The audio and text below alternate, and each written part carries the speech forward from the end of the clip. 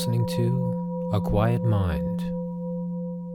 A Quiet Mind is brought to you in part by listeners like you. If you like what you hear, consider donating today by visiting aquietmind.com/donate. Hello, podcast listeners. This is Robert. Happy to be here in the wonderful studio again, coming to you from beautiful Kanab, Utah. A few announcements before we move into the podcast itself. Number one is, where the heck have I been? Well, I've been living life. And as you know, if you've been listening to me for the last 10 years, what I usually do is I kind of go out there, I live life, I put some of these ancient wisdom teachings to the test in real time, in the trenches, so to speak. And then, when I feel like I have something of value to say, I pick up the microphone and I talk into it. Words come out. And just to update you, recently I've been working at an animal shelter here in Kanab, Utah. I wanted to see what it was like to, devote your time to a company, a business, a nonprofit really is what it is, that had a mission statement and a vision that didn't really include just purely profit. In other words, their mission to them was more important than profit, though it is a profitable business. So I wanted to come here and I wanted to work with animals for a while. I've worked with people, wanted to work with animals, and learned a tremendous amount. I can't even begin. So now suddenly I have some things to say. So, working at the animal sanctuary, I also went to Hawaii and helped my parents settle there in their new place. And in between that, I did some alone time out on the mesa in Taos, New Mexico, and also in a hermitage there. So now I'm back, and I'm ready to talk. And what do I want to talk about? Well, the name of this podcast is A Quiet Mind. And I've been doing it, like I said, for this December will be 10 years. And something significant happened to me in 2004 that I've written about. You can find out more about that on my website, aquietmind.com/about, which goes into depth with where I met what I call my true nature, that is our true nature. Basically, my mind became quiet, and when it did, I saw what was beyond my thinking mind. And I'm certainly not the first to experience that. I won't be the last. But it was so powerful at the time that it, in effect, completely changed the way that I think about the world. So I had all these new ideas, all these new pointers in my life that were previously not there. So I began to share those with you on this podcast. And the goal for me for many years had been, wow, if I could just have a quiet mind, all of my problems would be over.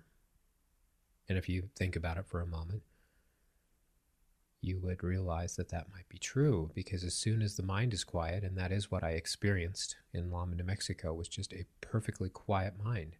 My mind stopped, and it didn't start back up. And what I saw there was wonderful, beyond description, actually. Bliss, joy, love, just ecstasy. And it was fully aware, fully conscious. And it was something beyond what I thought was me, mine, and I. So I talked a lot about it because I couldn't find anybody who wanted to listen. And if I did talk about it, they'd say, wow, yeah, I remember that, man. I was on mushrooms and whoa. And I'm like, no, that's not it. I wasn't on anything. I was just walking my dog, minding my own business, and wham. So it's like, enough of our, it sounds almost narcissistic to keep going on and on about how I had this experience. But wow, it was profound. It was life-changing. It's shifted everything in my consciousness completely. And I just had to talk about it to somebody. So I've been talking to you, and thank you for listening. I really appreciate it. It's helped me to understand this.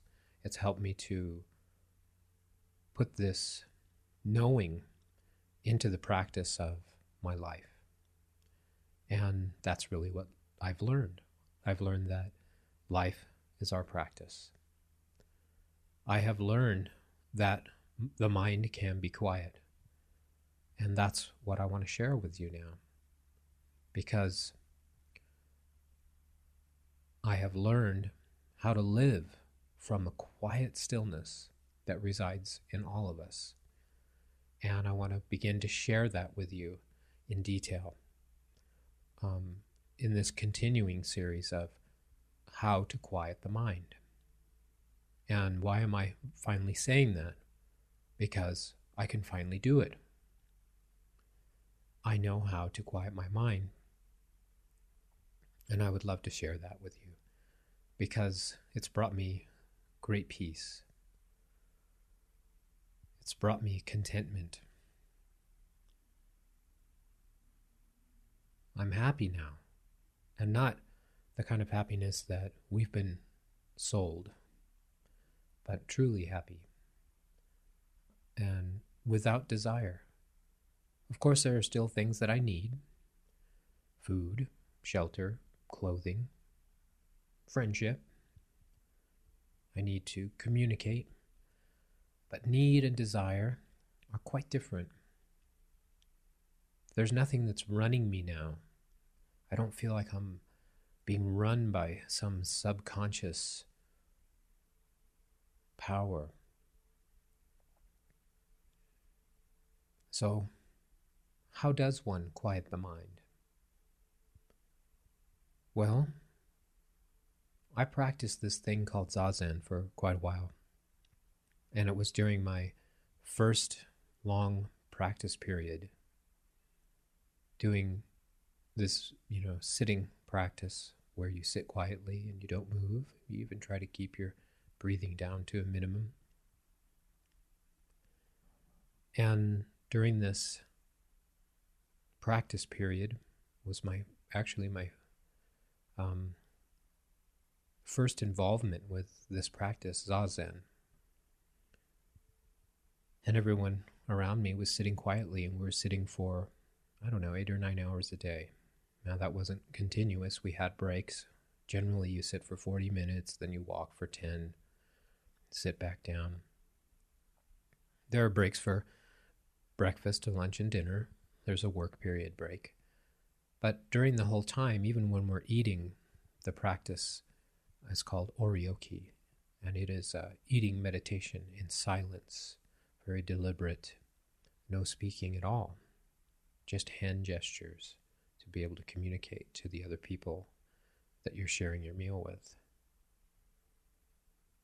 You stare at the wall during the practice. You keep your eyes open. It can be quite painful after sitting for many hours, especially if you're a white guy like me who skateboarded as a youngster, and this was before knee pads and helmets and elbow pads.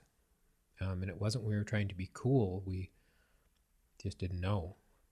It was only later when skate parks opened that we started to wear that kind of equipment. So, needless to say, after hours of sitting like this with my white boy legs and my busted up knees, I was in a tremendous amount of pain. And so much so that I needed to quit. I needed to get up. I needed to lie down. I just couldn't take it. My mind was going crazy. It reached a point of insanity where I was actually shouting out in my mind, why won't someone help me? Why doesn't somebody see how much pain I'm in? Please help.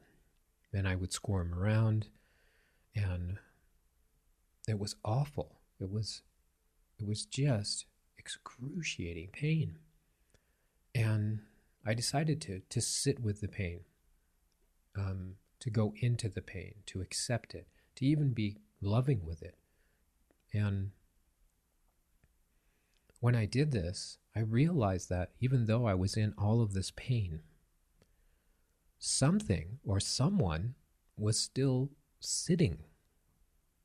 Something or someone was not bothered by the pain. There was this presence within me that I discovered during that second day of that practice period. This fully aware consciousness that was not moved by anything that was happening. The pain there, the physical pain that was there, it was not moved by this. The mental noise, it didn't care.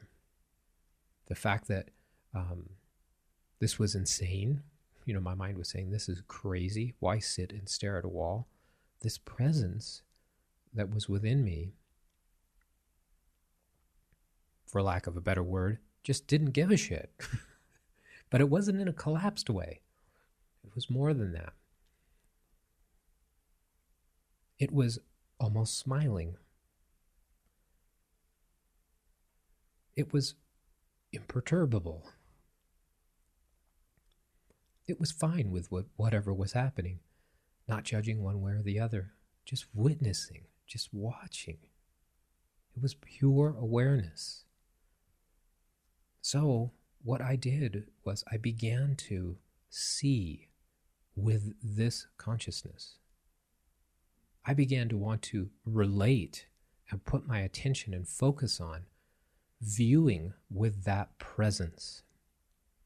And that is when I understood that this presence is what I had experienced before, when my mind had been completely quiet on Lama Mountain back in February 2004. I had experienced this presence in a most profound and powerful way.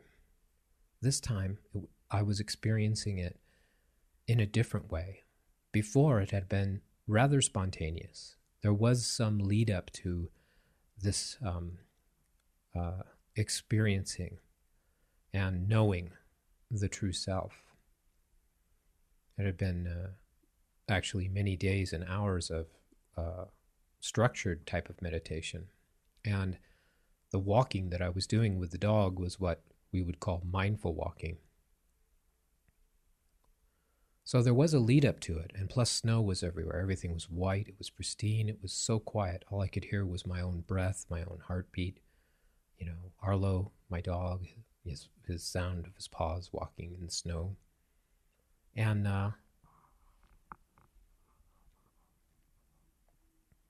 then when this came upon me, this just stopping of the mind, I had been so primed for it that the experience that I had was profound and deep and shocking. I thought I was going to die. It was so powerful. But now, sitting on this cushion in this practice period, staring at the wall, watching my breath, letting go of my thoughts, hour after hour, sitting with this terrible pain and moving through the pain, going into it, loving it, accepting it, forgiving it. And then suddenly, there is this presence. Who or what is that? Oh my, that's me. But that's not me. That's something else.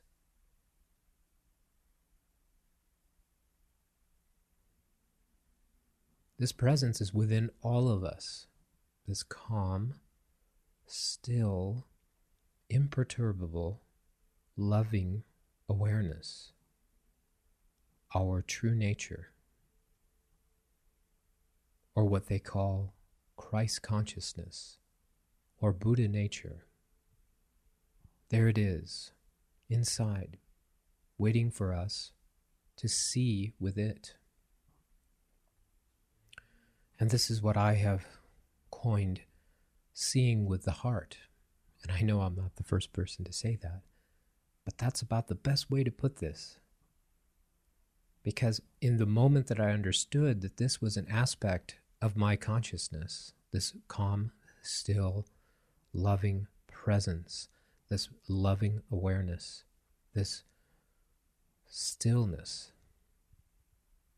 as soon as I realized that it was a part of my being, I realized that I could begin to see through its eyes, so to speak.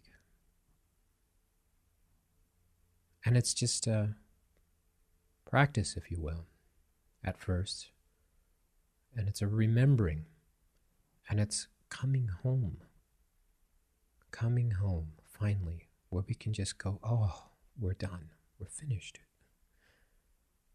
In that particular context, we are. When we've arrived there, when we have arrived home, we know it. We know it. This is self-actualized, and it is acknowledged by you. You know this is it. The seeking has ceased when we come home to that which is our true nature, seeing with the heart. When we're seeing with the heart, there is no judging. There is no condemning. There is no right or wrong. That is a very interesting thing. No right or wrong. That's a big subject. We'll have to cover that in another podcast. So how do we see from the heart? Well, you can do what I did, which is, walk around in a red snowsuit in the middle of winter with your dog in New Mexico and hope that you have some kind of experience. And by the way, the experience wasn't an experience. It was the seeing of that which is constant. It was the seeing of that which is, to me, the truth. Because in that presence, there is the sanity that we're all looking for, the grounded feeling that we're all searching for, the truth that we're all looking for. And it's not my truth, and this way is not the only way. But I ask you to look inside, because if we're looking outside for balance, harmony, if we're looking to humanity to confirm that there is any such thing as peace, love, empathy, compassion, we can be a bit confused because we see so much that is contrary. Because there is, believe me, there is compassion, empathy, love, caring. Many people are loving and caring. Most people are. But when we look out there, we see a lot of negligence. We see a lot of behavior that is contrary to that which we may be searching for, that stability, that clear sense of space. And there it is. That is who you are. You are that clear sense of space. So we can't look to the world to confirm that there is anything that we might want to call perfection. And if we're looking out there for our confirmation, if you will, that there is such a thing as the divine, if we're looking with our human minds and we're not looking with our heart, seeing with our heart, we're going to be confused. We're going to be lost. It's going to break our heart again and again and again. Look at how humanity is. Look at how we treat each other. Look at all the shootings. Look at all the violence. Look at all of the people that are in need, that are not being taken care of. And we want to reach out. We want to try. But when we're coming from a space that is not from this pure awareness, this seeing with the heart in its most pure form, that which we are, then we are going to be hurt. because we're still giving with an expectation of a return. We are looking to humanity to confirm the divine. But we have a perception of what that is. We believe the divine to be perfect, never making a mistake. Pure love. Well, we are that. The power that runs through all of us is source, is the energy that moves the whole cosmos, the whole universe. That is us. But see, and I've said it before and I'll say it again, it gives to everyone and everything freely. The sun does not choose who it's going to shine on. It shines on everyone equally. And that is a good metaphor for the divine. It shines on everyone equally. So how do we see with our hearts? Well, a quiet mind helps. So how do we get a quiet mind? Already know this, or rather, know this. The quiet one already exists. We are that. We are that calm, non-dual, loving awareness. What points us to this? These words. These words remind you who you are. No searching is necessary outside of yourself. Everything is designed to point you back to your truth. It's different for everyone. Isn't it wonderful to see that everyone is doing their best, working with what they have now in this moment, doing the best they can with what is available? All of us are searching for exactly the same thing. And it's within.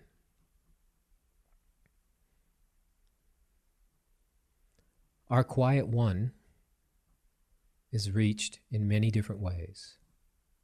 And the first one that we have really started with here, with the very first podcast, is accepting what is so.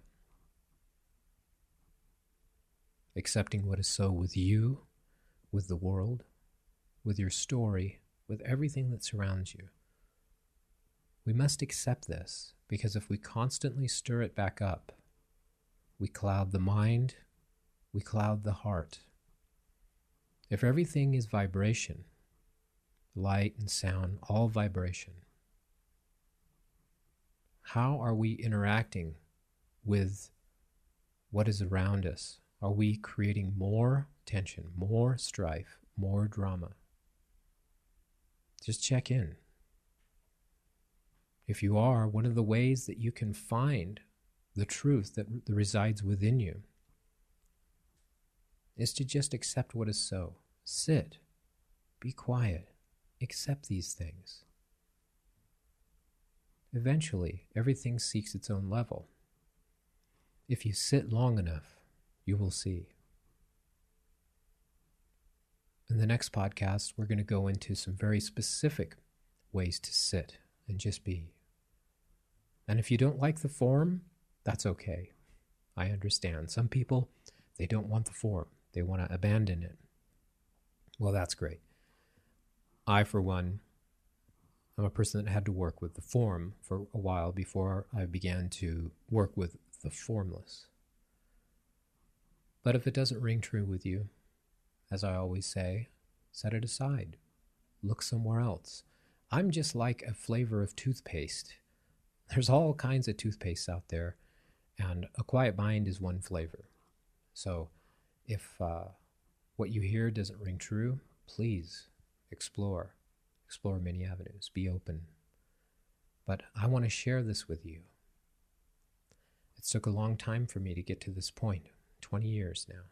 This is quite a milestone. This year, 2014, symbolizes a lot of interesting things for me when I'm looking at the form, which I do love. I love the form. So it's my pleasure to be here, sharing this with you. And as always, you can contact me by sending me an email, robert@aquietmind.com. Check the website, aquietmind.com, for books that are being published, flute CDs that are out there, and I will be coming to Los Angeles soon and giving talks, and I am available for individual spiritual coaching as well as your quiet coach. So once again, I say thank you for listening.